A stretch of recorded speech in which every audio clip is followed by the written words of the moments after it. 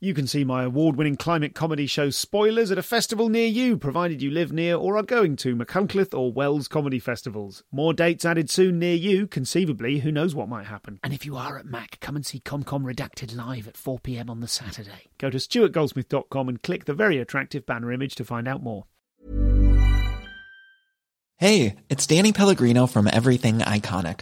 Ready to upgrade your style game without blowing your budget? Check out Quince. They've got all the good stuff, shirts and polos, activewear, and fine leather goods, all at 50 to 80% less than other high-end brands. And the best part? They're all about safe, ethical, and responsible manufacturing.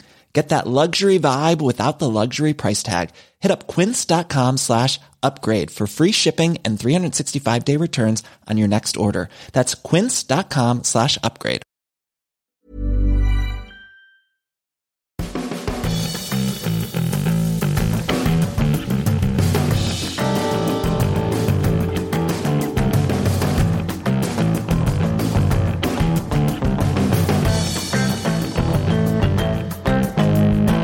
Hello, welcome to the show. Stu Goldsmith here. Today, I'm very pleased to be talking to Omid Djalili, who I actually interviewed about 6 or 7 years ago as part of the Chortle Book Festival, and I had intended at the time, I'd arranged with Chortle that I would then release that episode as an episode of ComCom, but in the end I felt that it was too centred on the book, and it was more like a kind of promotional interview, so and less like a kind of let's get into it ComCom interview. And I've just reminded myself of not just of Joe Rogan by saying let's get into it. I've reminded myself of the incredible Tim Heidecker spoof of Joe Rogan, which is currently doing the rounds on the internet. Please look at that. There is a 2-hour long YouTube video of it, but it loops after about an hour, I'm reliably informed. It is perfect. But my point is, before we get into not getting into it, I think that I'm really glad I waited. Do you remember the Angela Barnes episode of this podcast some years ago, it was in the last 4 or 5 years, where we said that I'd actually recorded an episode with her, decided not to put it out because she didn't have that much of a body of work upon which to reflect, and then we did it when she did, and it was great. Well, very similar things with this episode with Omid, in that we, right from the get-go, are talking about his feelings about his former existence as a comic. Is that fair? Not existence, but his former act, his former material, his way of being a comic, his way of performing. And it is something that he has really reflected on. And right from the off, we're going to get stuck into that. We're going to talk about the tendency of white middle-class reviewers to froth at his otherness, and whether he kind of gave them ammunition to do that. Such was his approach to his comedy. We're going to find out what advice a young Michael McIntyre rejected. That's fascinating. And if you're a member of the Insiders Club, we're going to talk... Rejected isn't quite fair, but it's definitely worth listening to the story. And there are 20 minutes of extra content available if you are a member of the Insiders Club, including Omid on Whoopi Goldberg, when he worked with Whoopi, and find out how she inspired him. And we also get an amazing true story about his approach to casting directors in the early days of his movie career, not to mention what remains of an anecdote that the connection brutalised the anecdote, but I think the good stuff is still there, about his very mould-breaking audition for his key role in the Brendan Fraser The Mummy film. So all of that and more at comedianscomedian.com/insiders. And I should say, and I'll mention this again, Omid Djalili's tour, the Good Times tour, is going to be at London's Eventim Apollo in just a few weeks, the 18th of December, and then he's touring the UK until November next year. So go to omidnoagenda.com for all your tour dates and tickets. Here, at last, is Omid Djalili.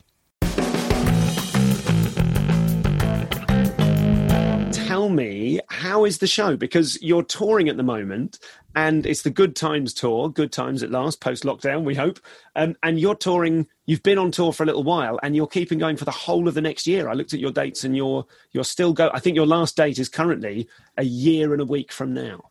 Yeah, it's because, I not only did I do very few gigs, I got pinged and I couldn't do a lot of warm-up gigs. So The first 10 or 15 were like warm-ups, and what happens is that you do the show, and then managers and wives come and see the show and are horrified, and you have to then completely rejig the whole thing. I worked out that it's going to take a long time. I'm not like, I actually say it in the show, I'm not like a Netflix comedian who's paid $40 million who can perform all during the pandemic to get ready for a Netflix special. Sure. It's kind of finding it as you go along, and the more you do, the better. And it's Stuart, one thing we know as comedians, every comedian I've spoken to, this is the job that we've all taken for granted. This is the thing that we did it, and almost like, I've got a TV show, and then you tour because management want you to tour.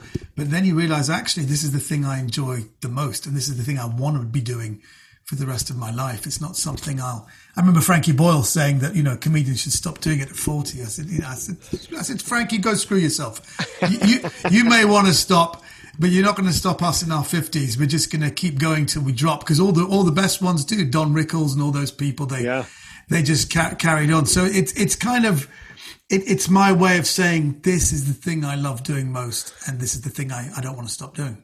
Is that opinion informed by the enforced break for 18 months? Did that Yes. kind of have yeah, okay. It is. No, it's only because I realized how much I missed it. And even Zoom gigs were a joy, because I really thought that was it. I thought we weren't going to, I thought that was it for comedy. So I thought if it's going to be a couple of Zoom gigs a week, then that's how it's got to be. We are the joy givers. You start realizing, who are we? What do we do? What is our function in society? Are we just mentally ill people who just need the laughter of strangers to validate a broken childhood? Or are we people who actually have something to say and can help shape society? So that's something that I've been reflecting on. I was reflecting a lot on my own act, which you can only do, and thinking, have I just been perpetuating Middle Eastern stereotypes? Have I actually had any kind of impact on British society? Do people appreciate me? Do I appreciate myself? Is there any reason for doing this? So all of those things. Why did some routines get me cancelled in the 90s? Why did this not get a laugh? What was it? And I think that period of reflection was very important for me. And even now, some things I do in the new normal, where people are used to and are demanding a higher quality of content, you have to really think hard about, is this noise pollution? Is this me just trying to validate myself? Is this of any good for society? I've been far more thoughtful about that now, and I feel that's a very important part of the process of being a stand-up, because it goes hand in hand with you developing as a human being. And I remember Jerry Seinfeld being asked the question, can you like someone whose act you don't like? Yeah. And he thought about it and he said no. And when you've got management and you've got people close to you, your partners, wives, children, if they don't like your act, then it means they really can't like you, and they're embarrassed of you. So it's something I've had to really think about hard, and even look back on some. I thought, maybe I'll do a riff on an old routine. I can't watch old DVDs. I can't watch them. I thought, oh my God, how did I even let this out? This is just so embarrassing. So it's been a rough time for me, because we all try and, reinvent ourselves, but it's been very, very difficult. And I think that most stand-ups I'm speaking to, they're reevaluating not just the genre, but their place in the genre. So yeah, it's been a great period of reflection. I can tell you now, the listeners of this podcast will be thinking, here we go, we're right in there. This is the kind of stuff, this sort of reflecting on a body of work, I think is really important to me. I feel what you're hinting at there is the suggestion that people around you have intimated, that they weren't super proud of some of your output, yes, or you weren't super proud of it. And it's interesting, looking back in preparation for this interview, I watched one of your Apollo clips from a long time ago. There's 9/11 stuff on it, so a long time ago. And I was struck by two things. One is that I had never really understood before, I'd never really noticed the extent to which your kind of enormous charisma and ability to just have a room of over 1,000 people in the palm of your hand from the off. It reminded me a little bit, and I couldn't believe that it reminded me of this. It reminded me of Terry Alderton. It reminded me of the because I think of you as an observational comic. And then I went, hang on a minute, this is everything in the kitchen sink. This is a joke, a song, a dance, something else, an anecdote or something, and piled up on top of each other in such a way that they become unstoppable. And it struck me, and I wanted to ask you, we'll get into this in kind of the formation of work like that, the extent to which it's improvised, the extent to which it's always in the same order even, because I just thought I could imagine watching you at the Bearcat doing that set, going blam, blam, blam, blam, blam, and they were in pieces. The other observation I had was, as you sort of suggest, that some of that stuff was kind of... you were so charismatic that the material didn't need to be the cleverest or most thought through material. I was a mentally ill person, desperate for laughs, and didn't know who I was. Is that your... I think that's it. Okay. I've watched myself on Live at the Apollo, and I couldn't watch more than 5 minutes. I said, that's a mentally ill person who doesn't know who he is. He has no core. He doesn't know who he is. He's just trying to get a little bit of validation. And that was it.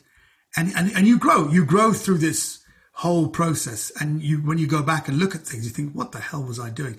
And when you mention Terry Alderton, it's interesting. About 15, 20 years ago, I remember my wife saying, why can't you be more like Terry Alderton? He's genuinely more entertaining. Be a bit more like him. And apparently his wife had said to him, you're crazy, can't you be a bit more like Omid and be a bit more reflective, be more observational? So yeah, it's an amazing thing when you see yourself early on. And I'm very moved and very excited when Live at the Apollo did a retrospective, and you had Jack D saying that he didn't know me, but he really wanted me on, not as the diversity, but as someone who was mad cap crazy. And yeah, at the beginning, as often happens when new people come along and you see, wow, that's just crazy, and you become flavor of the month. But then, because I didn't really know stand-up. I started off as an actor, and I went into it because actually my wife told me to get into it. You should try doing stand-up. It might be a fun thing to do, like get you out of the house kind of thing. And I just did what I knew, and I just watched other comedians. This is a bit boring. Why don't you sing about it? I'm watching them thinking, you often write your own act while you're watching other people, because, this would be much more entertaining if you sang a bit. Move around a bit, Don't just stand there in jeans and a T-shirt. Do something. Dance a bit, So I became what was in my mind watching other comedians who I thought, when I look back now, they actually had really good material and they were really funny comedians. And I think in my state, I just thought that let's shake things up a bit, but not from any thoughtful place, just as a reactive thing to be more entertained, because I was so bored by stand-up. I didn't really like it. I come from an experimental theatre background where, I was doing, stuff in Czechoslovakia where there was an opening scene of goldfish on a string with a pin spot coming down, someone at the back playing one note on a cello, lights come up, general cover, I've got a gun, click, explosive device, explodes the fish, and I shout Lenin at the top of my voice. That's the kind of stuff I was doing, okay, which was visual. So, of course, then trying to do stand-up comedy, it was influenced by mad, Eastern European experimental theatre. So I think that was where I started. But but now when you get older and you become more conscious, and you start asking, why am I doing this? And what is it? What is it that's just noise? Because some people, you go on there and you see they're just noise, and it's pollution. And it's, we come from a broken society. So a lot of people doing it are broken. And you see younger comics who are doing nothing but polluting a crowd. They think something's funny, but it's something awful and dark and just really... You watch them and think, my God, are we noble creatures, or are we really in the gutter? Are we really that much in the depths that we have to even listen to this? It's not uplifting. It's just depressing, and it's just awful. I saw a clip of a woman in America who was complaining. She stood up and she was on the stage, and everyone's saying, sit down, but she was offended. So she felt she had to stand up. And you're seeing this happening around comedy clubs. Odd people get up, and they're not just the woke brigade. They're just like, I deserve better as a human being. I don't want to be bombarded with this shit. And I think that's the thing. That's what I realized when you go back to loved ones telling you things. My son told me something very interesting. I've got a 22-year-old son who's at York University, and he said, Dad, I'll be really honest with you. I think you could be the funniest comedian in the world, but somehow you still suck. And I said, I know a comedy blog that had taken him on as a reviewer. I know. And I said, do you know what? It made me laugh out loud. I said, you could be a comedy reviewer with that. He goes, no. He goes, you're so fine. But what you don't understand is people want to be uplifted. People want stuff. We don't want smut. We don't want vulgarity. And what happens with I said, I feel like Mozart saying, I am a vulgar man, but my work is not vulgar. And he goes, you're the absolute opposite. You are not a vulgar man, but your work is vulgar. And I said, how is it vulgar? And he said, there are a few moments in your show where it's like having a wonderful meal, but there's just a little speck of shit that it pollutes the thing. Would you eat that food if you knew there was a speck? I said, well, I mean, I'd clean it off. He goes, yeah, but would you still clean it off, or would you ask for another meal? I said, yeah, you're probably right. So that kind of vigilance is something I'm beginning to take very, very seriously, that actually at the very highest level, you have to be vigilant of crap coming in. And I'm not just talking about a weak joke. I'm talking about the kind of vulgarity and the kind of, I suppose, lower nature comedy that we think gets a massive laugh. And it does get big laughs. And there's a bit of a shock factor. But it can ruin the rest of it. And I realise why they're not laughing here. And that's more clever stuff. And you think, actually, you've just ruined it with a bit of smut or a bit of vulgarity there that they don't appreciate. That's the next bit. So you have to think of the whole thing. And it's not just about getting laughs. And you see, Jimmy Carr can say, I love the laugh, and then people going afterwards because they hate themselves for laughing. And that's that kind of comedian who does that.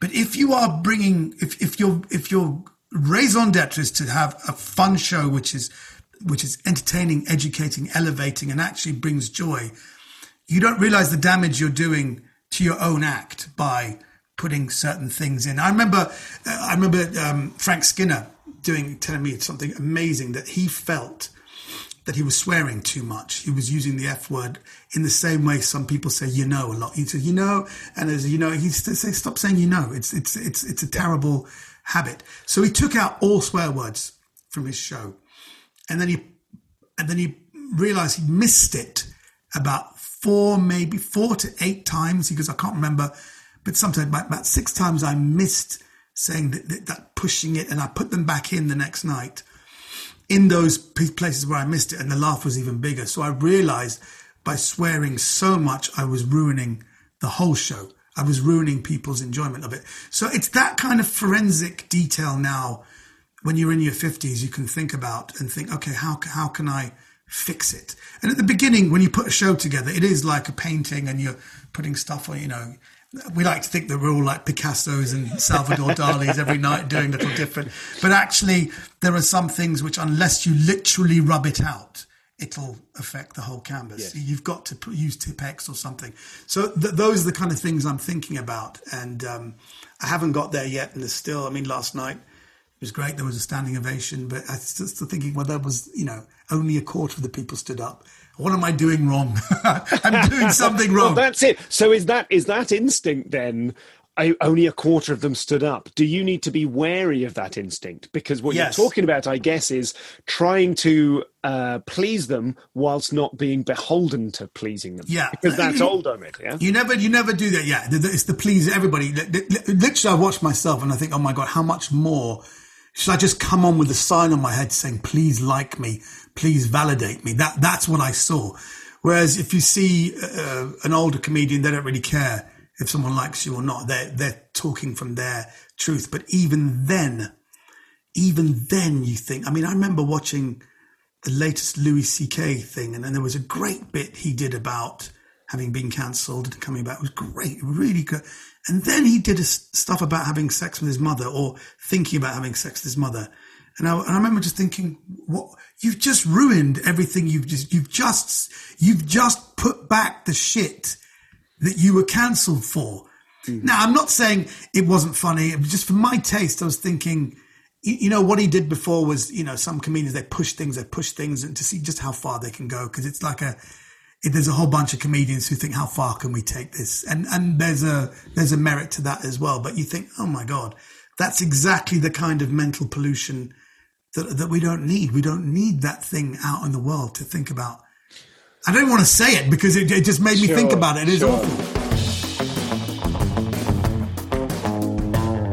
So this is Omid. You see what I mean? We got straight in there. That thing his son said to him, you could be the funniest comedian, but you still suck. And I mean, I don't want him to carry that around in his heart because you can't trust your son. If having a son has taught me anything, you can't trust your son's opinion. But your son's opinion of you, certainly, because there's, you know, he's got too much skin in the game. You're not able to be at all objective there. But so pleased that we got stuck into that. We will keep talking about stand-up as the engine of Omid's creativity. We're going to talk about his experiences at the Edinburgh Fringe, his early experiences that kind of came to define him, or did they? And we will also get into which new material he's most proud of, and find out how Omid copes with failure. So all of that coming soon. If you're in the Insiders Club, and if you're not, you can go to comedianscomedian.com/insiders. But there's loads of great stuff there about Whoopi Goldberg, the Mummy, and a very, very funny letter that he wrote to a casting director at the very beginning of his movie career. Lots of great stuff there, about 20 minutes, I think. Comedianscomedian.com/insiders for all of the extras from all the episodes, from everything, from Nish, from James Acaster, Fern Brady. I saw Acaster at the weekend and he gave me an incredibly good tip. I'll talk to you about that in the post, Amble, actually. And all of that. Anyway, let's get on with this. Remember that Omid, you go to omidnoagenda.com for tour dates. He's touring until November next year, but he's at the Apollo in London, the Eventim Apollo. They've paid the money. They deserve to have their name said, on the 18th of December. So omidnoagenda.com. Let's get back to Omid. Support comes from ServiceNow, the AI platform for business transformation. You've heard the hype around AI. The truth is, AI is only as powerful as the platform it's built into. ServiceNow is the platform that puts AI to work for people across your business, removing friction and frustration for your employees, supercharging productivity for your developers, providing intelligent tools for your service agents to make customers happier. All built into a single platform you can use right now. That's why the world works with ServiceNow. Visit servicenow.com/AI for people to learn more. There's never been a faster or easier way to start your weight loss journey than with PlushCare. PlushCare accepts most insurance plans and gives you online access to board-certified physicians who can prescribe FDA-approved weight loss medications like Wegovy and Zepbound for those who qualify. Take charge of your health and speak with a board-certified physician about a weight loss plan that's right for you. Get started today at plushcare.com/weight loss. That's plushcare.com/weight loss. plushcare.com/weight loss.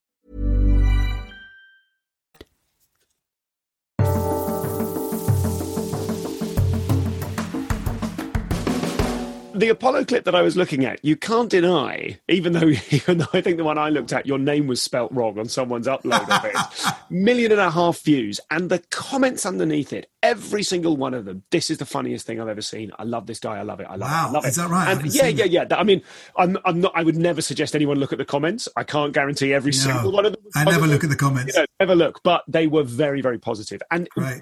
I suppose what I'm suggesting is, like, you can't, at the same time as this kind of this new way of looking at comedy and a new forensic way of looking at your career and the worth of the things that you're saying, at the same time as that, you can't completely throw that other guy that you used to be under the bus, because it was powerfully successful, and you built not your, obviously you have your movie or acting career, but you built your comedy career out of it to the stage where you're a household name and you're doing this monster length tour.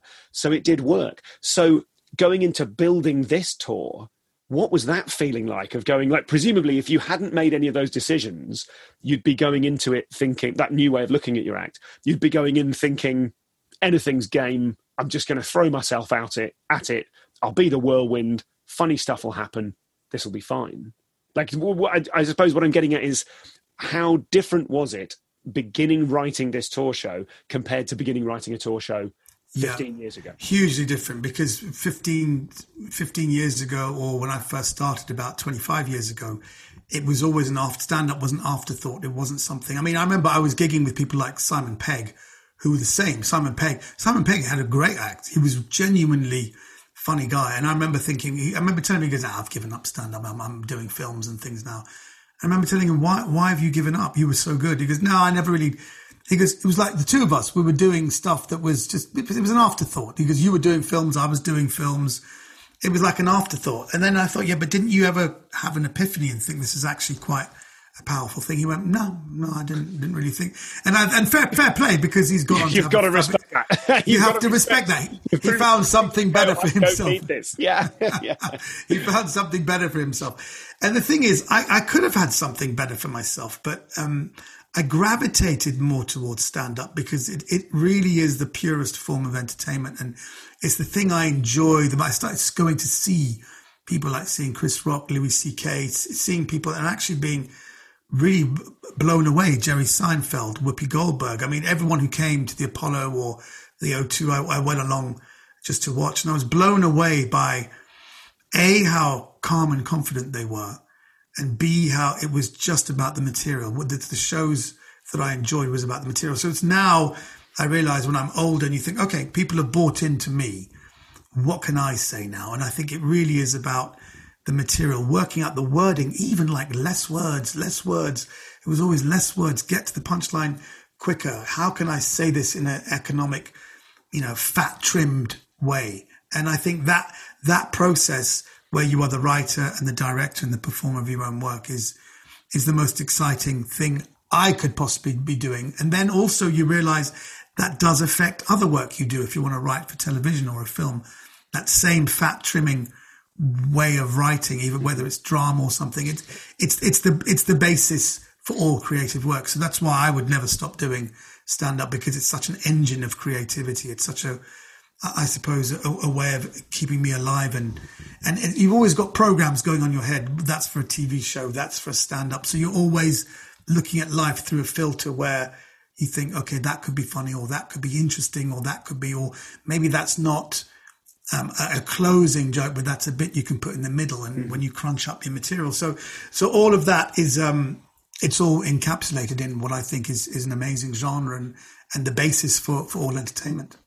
And when you started 25 years ago, the first few times you walked on stage to do stand-up, what was the process there to get right inside baseball on it? Were you like, you've got a load of notes? Are you writing down notes? Do you walk on and think, I'm just going to talk to them because I've noticed enough stuff that's somewhere parked in my brain? Did you have a set list? Had you written a set list? What kind of act were you in that very first kind of period? Yeah, I think what I did, I wrote down bullet points. And I did that naturally. And having not seen any comedians, I just wrote down bullet points and went on and said, just and I'd always, I forgot that, but it was a big thing. I forgot that. It was always about not forgetting stuff.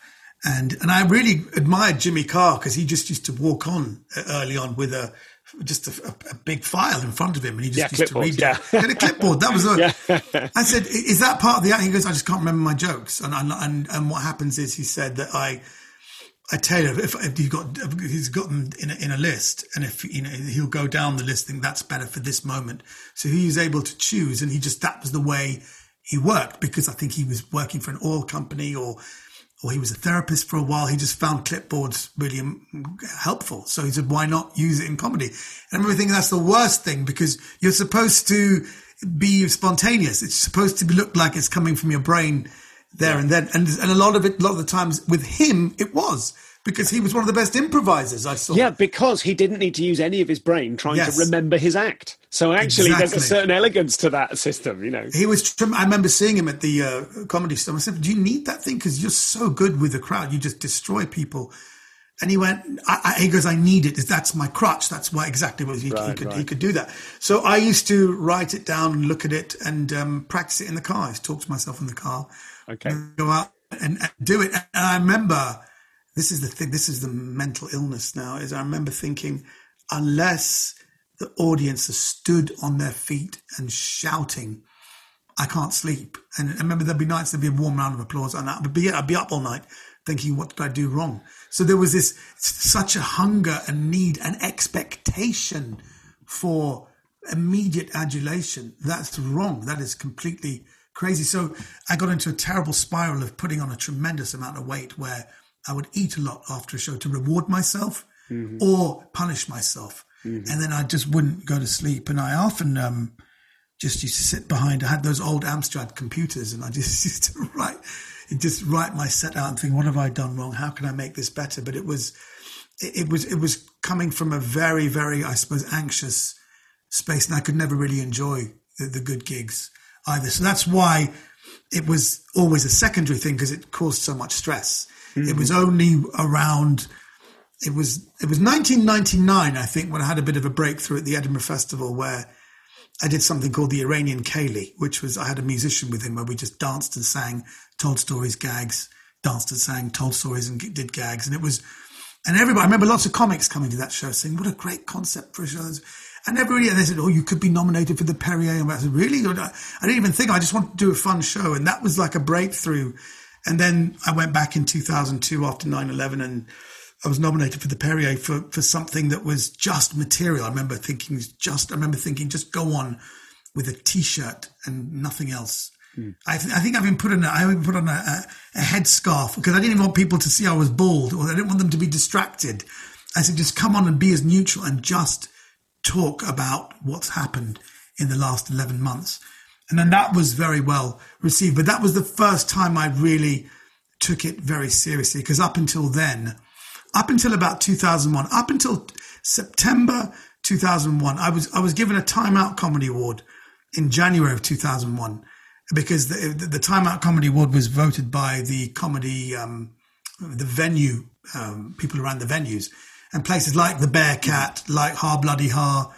All of these people always said, Omid's always done well. So it was the first time, and there was not even a question of he's the first ethnic minority. That's the one thing I never had, which was really interesting, that no one really, because I spoke with quite an English posh accent, no one really classed me as the diversity. Although at the same time, I never performed with women. And I remember saying, because I think once I was with Joe Enright, I never met Joe Brand. I never met Mandy Knight, because I was seen as the diversity. They always, we've already got one. We've already got a person that isn't a white man. Yeah. So, oh my God, exactly. That's astonishing. It was astonishing. So I only perform with blokes, and I never perform with women. And it kind of dawned on me that I'm a little bit like the diversity here, but I refuse to be that. I just want to be seen as a comic. So when I got nominated for the Perrier and all that, it was just me being a comic and giving my perspective, but it was slightly from, I see myself like as the kind of bridge between East and West. It was me explaining how things are seen in the East, and, and how people can see it in the West. And I think there were a lot of routines in that show called Behind Our Enemy Lines, which I think was the first time that opened my eyes that I can be actually quite helpful, because this shocking thing had happened. Twin Towers had gone down. People had flown planes into buildings, and the whole concept of suicide bombing was really shocking and new. And I was saying, well, it's not that shocking, and it's not that, it's not beyond the realms of the way. And I wasn't condoning it, but I said, look, these are the reasons why they think this. Yeah. This is how things start, and people found it very, very helpful. And even now, I did a show at Cadogan Hall. And one of the front of house manager said, she goes, do you know, I think it's very good for us to listen to you, because we want to learn. As English people, we want to know what to do, Mr. Djalili. Please show us. I'm thinking, what are you talking about?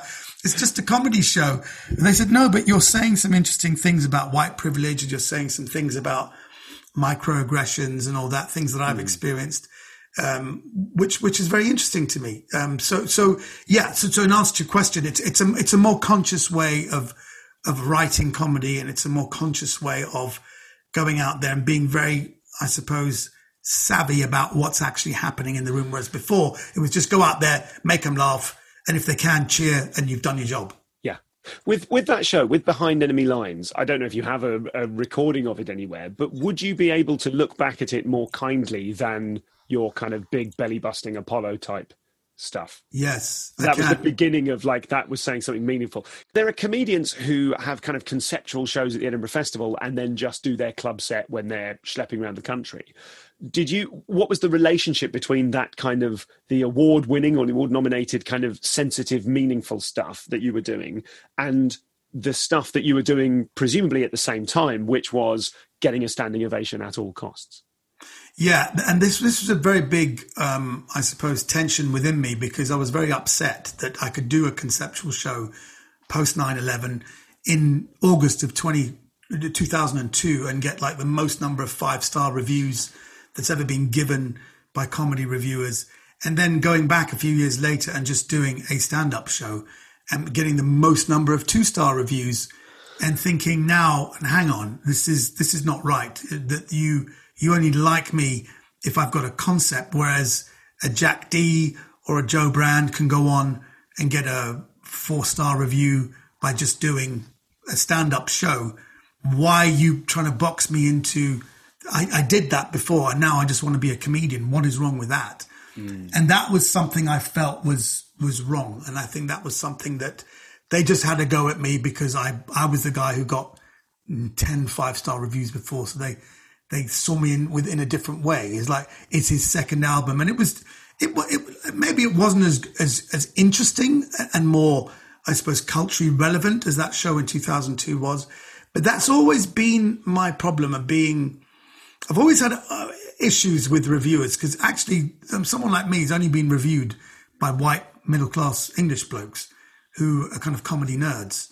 And they'll love you if you do something that's, really in the moment and amazing and exciting. But if you're doing a show that also gets a standing ovation where you're just being a comic, that's somehow not enough.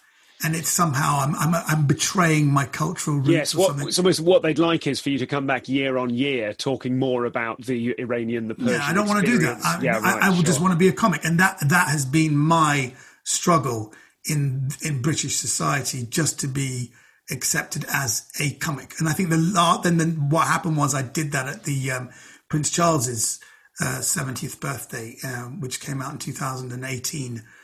When it was just me doing 7 or 8 minutes of stand-up. And I think I mentioned Brexit, I mentioned a few things. And then that was seen as, okay, he's just doing stuff. And there was a couple of things about my Iranian heritage. But then again, you always get people say, oh, there he is banging on about his Iranian heritage. So it's a fine line, and it's something I'm aware of. And it's something that I try not to be affected by, because at the end of the day, as a comic, you can only go along with your instincts and do what you think is funny. That's all you can do. Do you think you gave them ammunition in retrospect with the kind of everything in the kitchen sink kind of approach? Yeah, I think so. If someone didn't warm to you and didn't want to take you seriously, they had plenty of ways to attack you. They could, yes, and I think that's the thing. But I make a point in my show that this is also my culture. We're not supposed to be doing accents now, apparently, because that's punching down. But I never felt that I was punching down. I felt I was born and raised in central London. I love the musicality of the way people struggle with the English language, and I like the way people talk, and it's something to mimic in a nice way, as a celebratory way. And it's also my culture. Like whenever they say, I remember a couple of reviewers, 2 reviewers called me accent boy, and I remember thinking, oh my God, sorry, this is in my culture, we sing, we dance, and we do accents. It would be like Stuart Lee going to Iran and getting a review that says, here comes political satire boy with his perfectly formed routines about the Western socio-economic nonsense of political society. 2 stars, horse and hound, camel and donkey magazine. And I just think there's a hypocrisy there. And there was me, I am actually drawing on my culture by doing something different and joyous, and yet somehow that's not acceptable to you. And so there's a big 2 fingers up at that. But at the end of the day, you can only do what's authentic to you, and you have to, I suppose, bend the rules to your advantage. So I don't accept that you can't do accents. You can do accents, but it's how you do accents. For sure. That sense of yours that you spoke about earlier on, the moment where after a gig where you had only got a warm round of applause, like by no means a death, but that wasn't enough for you. I just want to talk about that feeling. I think I remember from your autobiography a sense which really resonated with me of feeling that you had to be the glue in social situations. Yes. Like with your family as well. You were the one that had to make everything all right. And I think that is a sort of launch pad for a certain, I would say certain comedians, but a certain issue within comedy. There are those of us who have that's, if not a gene, but that kind of inflection. I have to be the one that makes this not awkward. Well, what do you mean? Do you mean is that a comedian's I think you challenge? I think you get lots of comics who somewhere in their background. I mean, Jimmy Carr, again, I've done a lot of work with him recently, interviewing him for his book. He mentioned that he when he meets another comic, he always says, which one of your parents was ill? Now, that neither of my parents was ill, but I think he's alluding to the same thing, which is that there is a sense that you need to make everything okay, that you are somehow either not enough or that the situation around you needs maybe with family life or school life. You need to make everything okay. You need to make everyone have fun and be funny and be responsible for that in order that you feel calm and centered. There is a lot of truth in that. I do remember thinking that, I remember being very anxious leaving people together. And I remember my wife saying, we'll be fine without you. You don't need to be here. We're not going to have a good time without you. You always think no one will have a good time unless I'm there.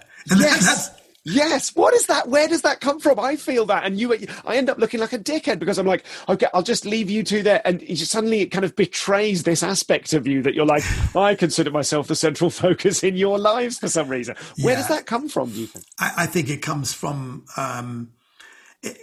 I haven't really thought about this, but I do notice that I do that, and I've done it less because I trust people more, and I see myself less in the center of the universe. It's a childlike thing, actually. When children think they're the center of the universe, and everything else is like, I remember thinking everyone was a robot, and it was all about my growth, and everyone was just there. Everything was an illusion, but it was there to help me in my path to God. That's what I thought of this. So I think it's a childlike thing, but you realize actually that the older you get, the more you realize we are all cut from the same cloth, and we all have the same anxieties, and you just think, well, let them be. But yeah, there is that. It is an anxiety that people won't have a good time unless you're speaking, and I think that's a childlike thing, and that's not a real thing. It's just it is mental illness. I'm sorry to tell you, Stuart, you are mentally ill. I only ask this of people who are very successful. Okay. You're very successful. Why aren't you even more successful? Because of the white privilege and racism of England. They always ignore me. No, why am I not successful? Because I never took it seriously enough. I never took showbiz seriously. I have other concerns in my life, and I suppose showbiz... When you have a family and when you have kids and things, the showbiz is put into perspective. Stand-up is put into perspective. It doesn't seem that important anymore. Personal development becomes more important because at the end of the day, if you develop as a person, then your art is better. You're a better actor. You're a better stand-up comedian. So that's been, I think, for the last 10 years, something that's been more important to me, only because of being horrified at myself and the way I've inflicted so much noise pollution in Britain. But I think that why am I not more? I didn't take it seriously enough, and I didn't take it. I wasn't as conscious about it. We moved from lack of. You start off in any career in an unconscious way. Do it. You get money, great. Do it. I'll just do it. I'll do it. Just do it. And you think, screw it, just do it, because there's a wisdom in it. There's a wisdom in it. But actually, when you stop and have a period of reflection and you ask yourself, why? What am I doing? Then you can be successful if you are more authentic and know why you're doing things. I think I've had that period for the last couple of years now. And I actually get to the point, I don't even care if I'm successful. I just want to do it. If people come, they come and they enjoy it. By no means the show is selling out. I do so many tweets about there's still about 25,000 tickets left. That's not, I've looked at there's one of the the websites you can see the ticket sales. There's a healthy amount of limited availability on there. Yes. It's selling well, but as to, being a household name and people saying, wow, he's a great stand-up, that hasn't happened, only because I don't take social media that seriously. I don't put enough YouTube clips of myself out there. Only because I'm not proud of it. I'm not proud of the stuff from the past. So I have to be proud of it now. I have to be proud of it. And I stop things going up. People film things. I try and block it. People try and put stuff out from my old DVDs and I try and take it down. I say, no, it's not good enough. That's not funny. Anyway, you've put a clip up and you haven't even put the punchline up there. Take it down. So I try and regulate a little bit the stuff that goes out because I'm not proud of it. I'm still not proud of it. That's hard. That is a bind, isn't it? Because you could be selling more tickets. You've got a wealth of televised stuff in the back catalogue that you could be using.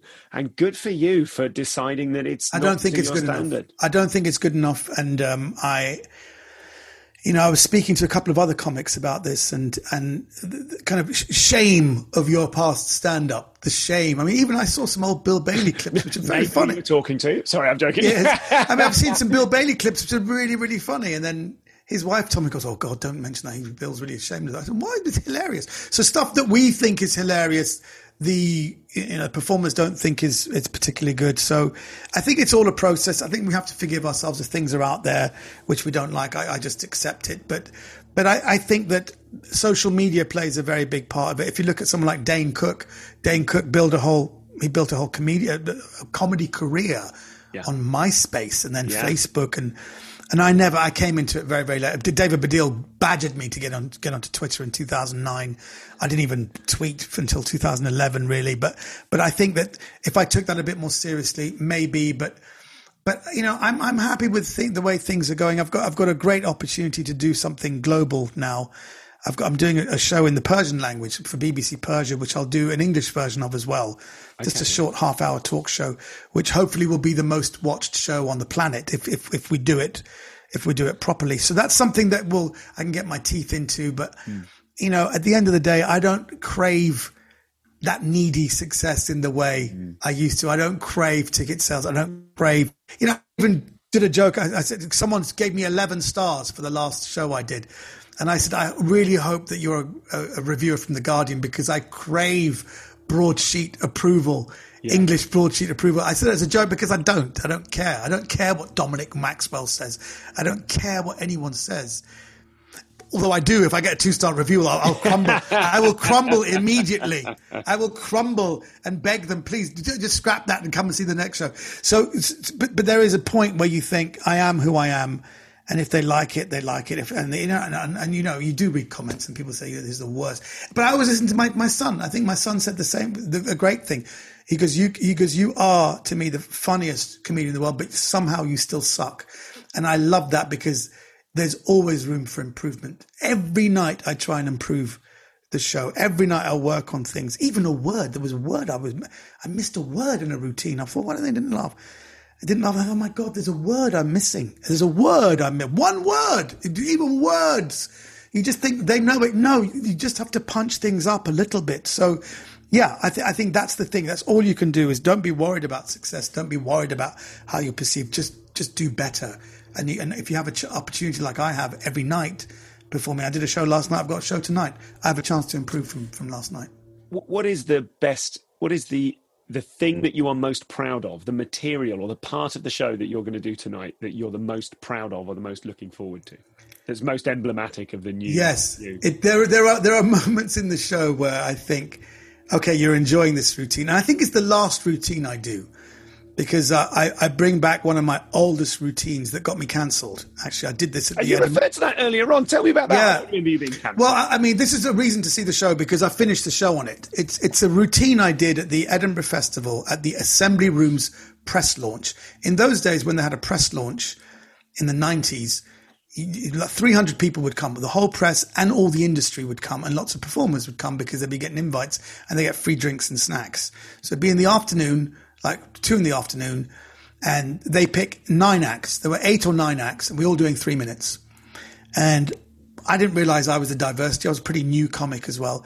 And everyone got massive laughs and thought, oh, this is a fun thing. So I went on 6th and I did my 3 minutes. And not only did it get no laughs, but there was people were offended by it somehow. And then when I say cancelled, I mean, I was looking for an agent. And I remember ringing people after, because no, sorry, we saw you at the press launch, not interested. I said, really? He goes, not interested in that. And frankly, you should be ashamed of yourself. I'm like, oh my God, what did I say? What did I do? And I really reflected on it, actually. And what I finish is it's a challenge to the audience. I'll do it again and see if the audience laughs. So it's my way of doing something important. Will they laugh at a routine now?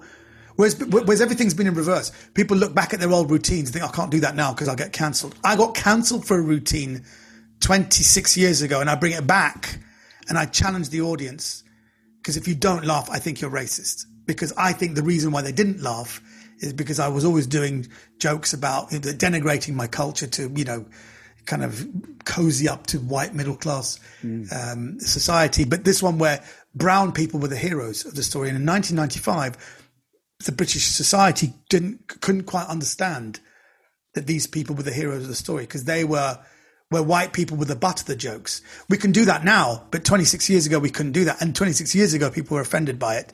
And 26 years ago people actually said you should be ashamed of yourself. So that's what I do, and I think that's what I'm most proud of, because I've slightly adjusted it, but I think the way it works is almost like a perfect bit of stand-up, because there's a good setup for it, and I take my time.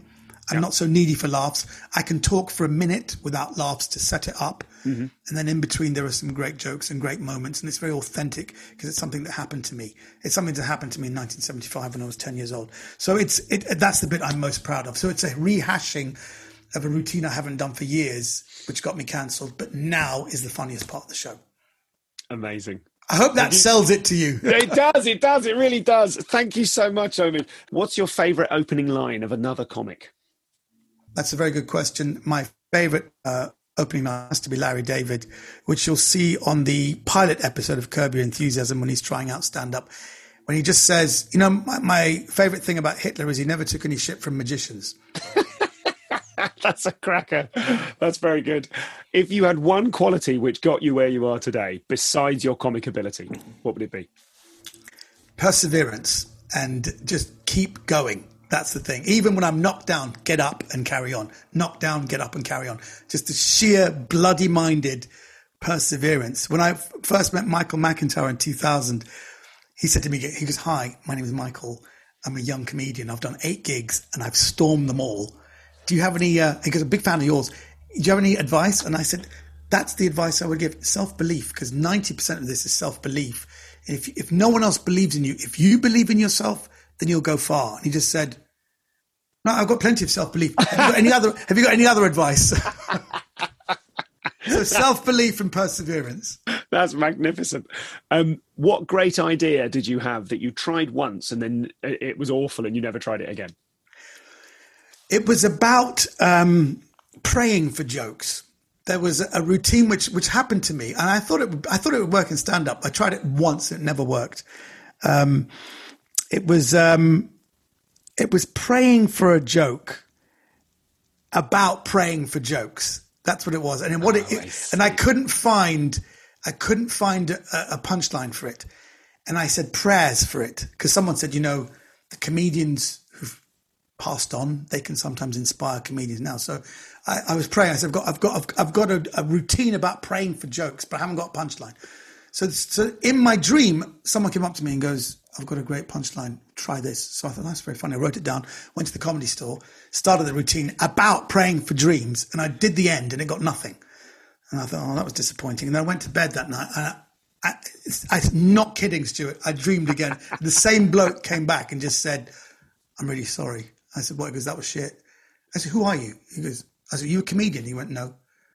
I said, "Why did you give me that joke?" He goes, "Well, I'm an accountant and I stormed the Christmas party and I thought you needed help." I said, "Do you know what? If I'm going to pray, can you send me proper comedians, not some bloke who's an accountant who stormed the Christmas party?" And it didn't work. So I wish there was a routine around that. But I didn't want, I told the whole story and it never got a laugh, so I just dropped it. And it was a routine about praying for punchlines. That is, I love how high concept that is. That's incredible. Last thing, how do you cope with failure? Well, look at me. I comfort eat. That's one thing. I've got to stop doing it. I've got to stop comfort eating. And I've been trying to work on that. But the way I cope with failure is it's a mental thing where I've trained myself that nothing is perfect in this life. We all make mistakes, and try and forgive myself mistakes, because it's important to acknowledge that you've made a mistake, and it's important to adjust the mistake. But it's also important to, I suppose, welcome the mistake, because we never, even now, my God, I'm in my mid-50s, I made horrible mistakes on stage last night. But I literally have my team watch it. I mean, even my technician said, "You forgot to do this in the setup. That's why that gag didn't last." Oh God, you're right. Thank you. So surround yourself with people who are not yes men. I think that's a very important thing. And they just tell you, you forgot this, because you're going to make mistakes, but you need people to tell you. And I'm very, very proud of my family as well, who tell me, yeah, people were standing, but we're offended by that show. We didn't like that show. And you think, oh, come on, really? And they explain why, and you have to be open and think, okay, yeah, maybe you're right. Okay, and be open to the fact that you've made mistakes, even when you think you haven't. And I think that's a very important thing. And that's how I deal with failure. Are you happy? Very happy. That's great. Don't I look happy? I'm very happy because I know I'm flawed. I know I'm terrible. I know I suck, and I suck big time. But none of us are the finished article, and we're all in learning mode. That's very important. I'm always in learning mode, and I think if you stay in learning mode, you stay happy.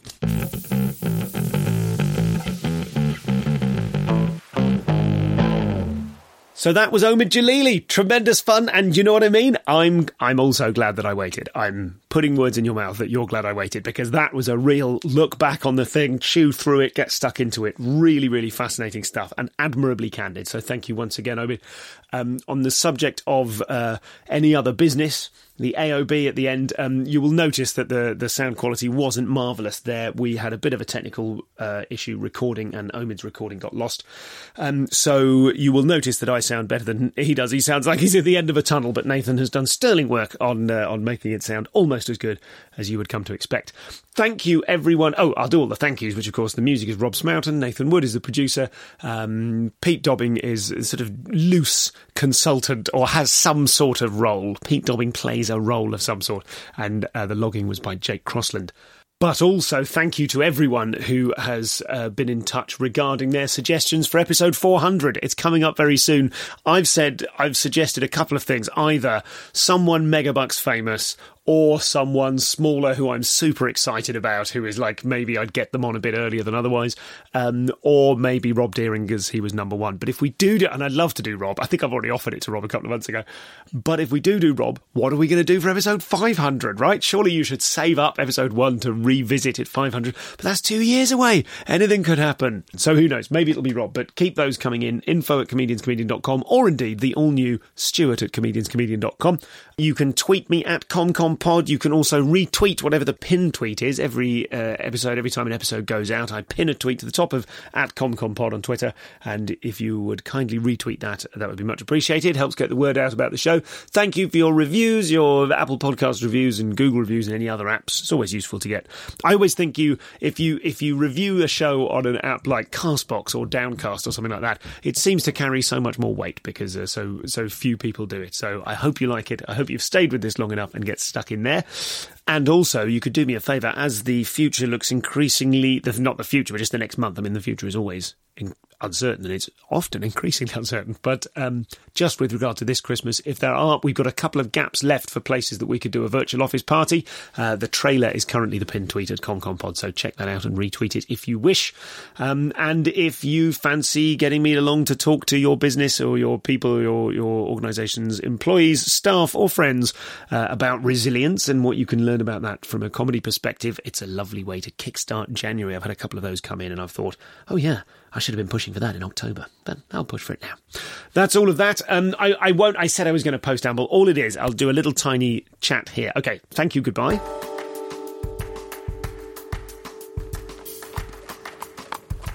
And now this is the post-amble. So I had a bunch of gigs. I was very lucky. God, I had an old school London triple up on Friday night, and then on Saturday night I had fun gigs. And I think what I'd suffered from is I recorded a load of stuff recently and then and more news on that as and when, but I then kind of, because I'd recorded the stuff, I thought to myself, well, that's all of that stuff burnt. And I swaggered around going, yeah, that's what it feels like to burn all your stuff. Not done that for a while. But of course I didn't suddenly write another 20 minutes of killer club stuff. So I found myself at these clubs at the weekend kind of in a weirdly panicky, nervy state of mind that I should be beyond now, where I was sort of going, oh right, I can't do that stuff because that's old, but these new bits, they're too new to do. And I had a really interesting conversation with a friend of the show and of mine, James Acaster, who you might know from his incredible appearance on Joe Lycett's tour posters for Wembley Arena. Excellent work by all involved. But James made a really good point to me about being prepared to, like, needing to be scared. I've got this idea for a show for next year, and we were talking about it, and I sort of said, I don't know if I'm capable of it, and he made an excellent point. That's what you should be doing then, isn't it? It's the sort of thing I'd have said to someone else, and I wish I had a floating me to give my advice to people, because I'm buggered if I can think of it myself. But the point he was making is that you should be going into it feeling scared. Why would you go into making a next show territory thinking, yeah, I'll knock this off. I know what this is. I don't mean to be too sort of simplistic about that. It's obviously one of the factors, let's not call it a challenge, one of the factors of comedy is that it always feels heroic. And it's so easy to forget that or not to realise it from the outside. And maybe that is why some comics can arguably stagnate, is because there is, like, it's always heroic. Even doing the same, even writing new stuff that's only as good as last year's stuff, that is still heroic and difficult. Is heroic the right word? It's certainly not noble, but it is still difficult, and it is heroic because you have to put yourself out there over and over again to make the stuff, to get good and stay good, to stay at only that level is hard enough. So well done if you've achieved that. But I think I've always had a tendency, probably, if I'm to self-analyse, to, there's that, yes, I've always had a tendency to self-analyse, but also not to dream big enough, because there's some sort of self-esteem thing that kind of got in there as a little wrinkle when I was a kid. And I think, whoa, I could have anything, but I think I'll have a little safe amount of it. Something wild and exciting, but then a safe version of that, And I think that it is, because it is heroic enough just to get good and stay there, it is hard to remember that part of the job is to be doubly heroic and try to get out of the same stuff and try to continue taking risks. So thank you to James for reminding me of that, because it would already be a big, scary thing to come up with another hour of stand-up. I can't imagine ever getting into the position where I think, yeah, I'll just knock off another hour. I'll just rip out another hour. That'll be fine. I mean, maybe I talk about it sort of comically like that, and I go, oh, yeah, well, that'll be next year's hour. But as soon as I sit down and think of it in detail, I'm like, oh my God, can there be an 11th hour? I should call it the 11th hour. Oh, I mean, that's quite funny, but it's not good enough to be a title. But you sit down and you look at it and you go, oh my God, that's hard enough. But we must continue to push ourselves and punch through the back of the head and look beyond that and go, not just the same again, which is itself scary and difficult and heroic, but also push further than that and risk. So there we go. I've got a meeting in, 12 minutes now about tentative plans for next year. So now I'm going to have to go into that meeting with the vim that I've just tried to inspire in you. Good luck, everybody. Have good meetings.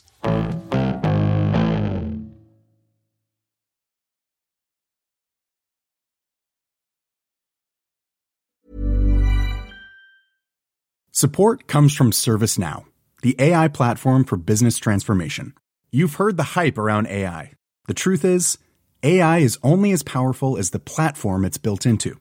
ServiceNow is the platform that puts AI to work for people across your business, removing friction and frustration for your employees, supercharging productivity for your developers, providing intelligent tools for your service agents to make customers happier, all built into a single platform you can use right now. That's why the world works with ServiceNow. Visit servicenow.com/AI for people to learn more.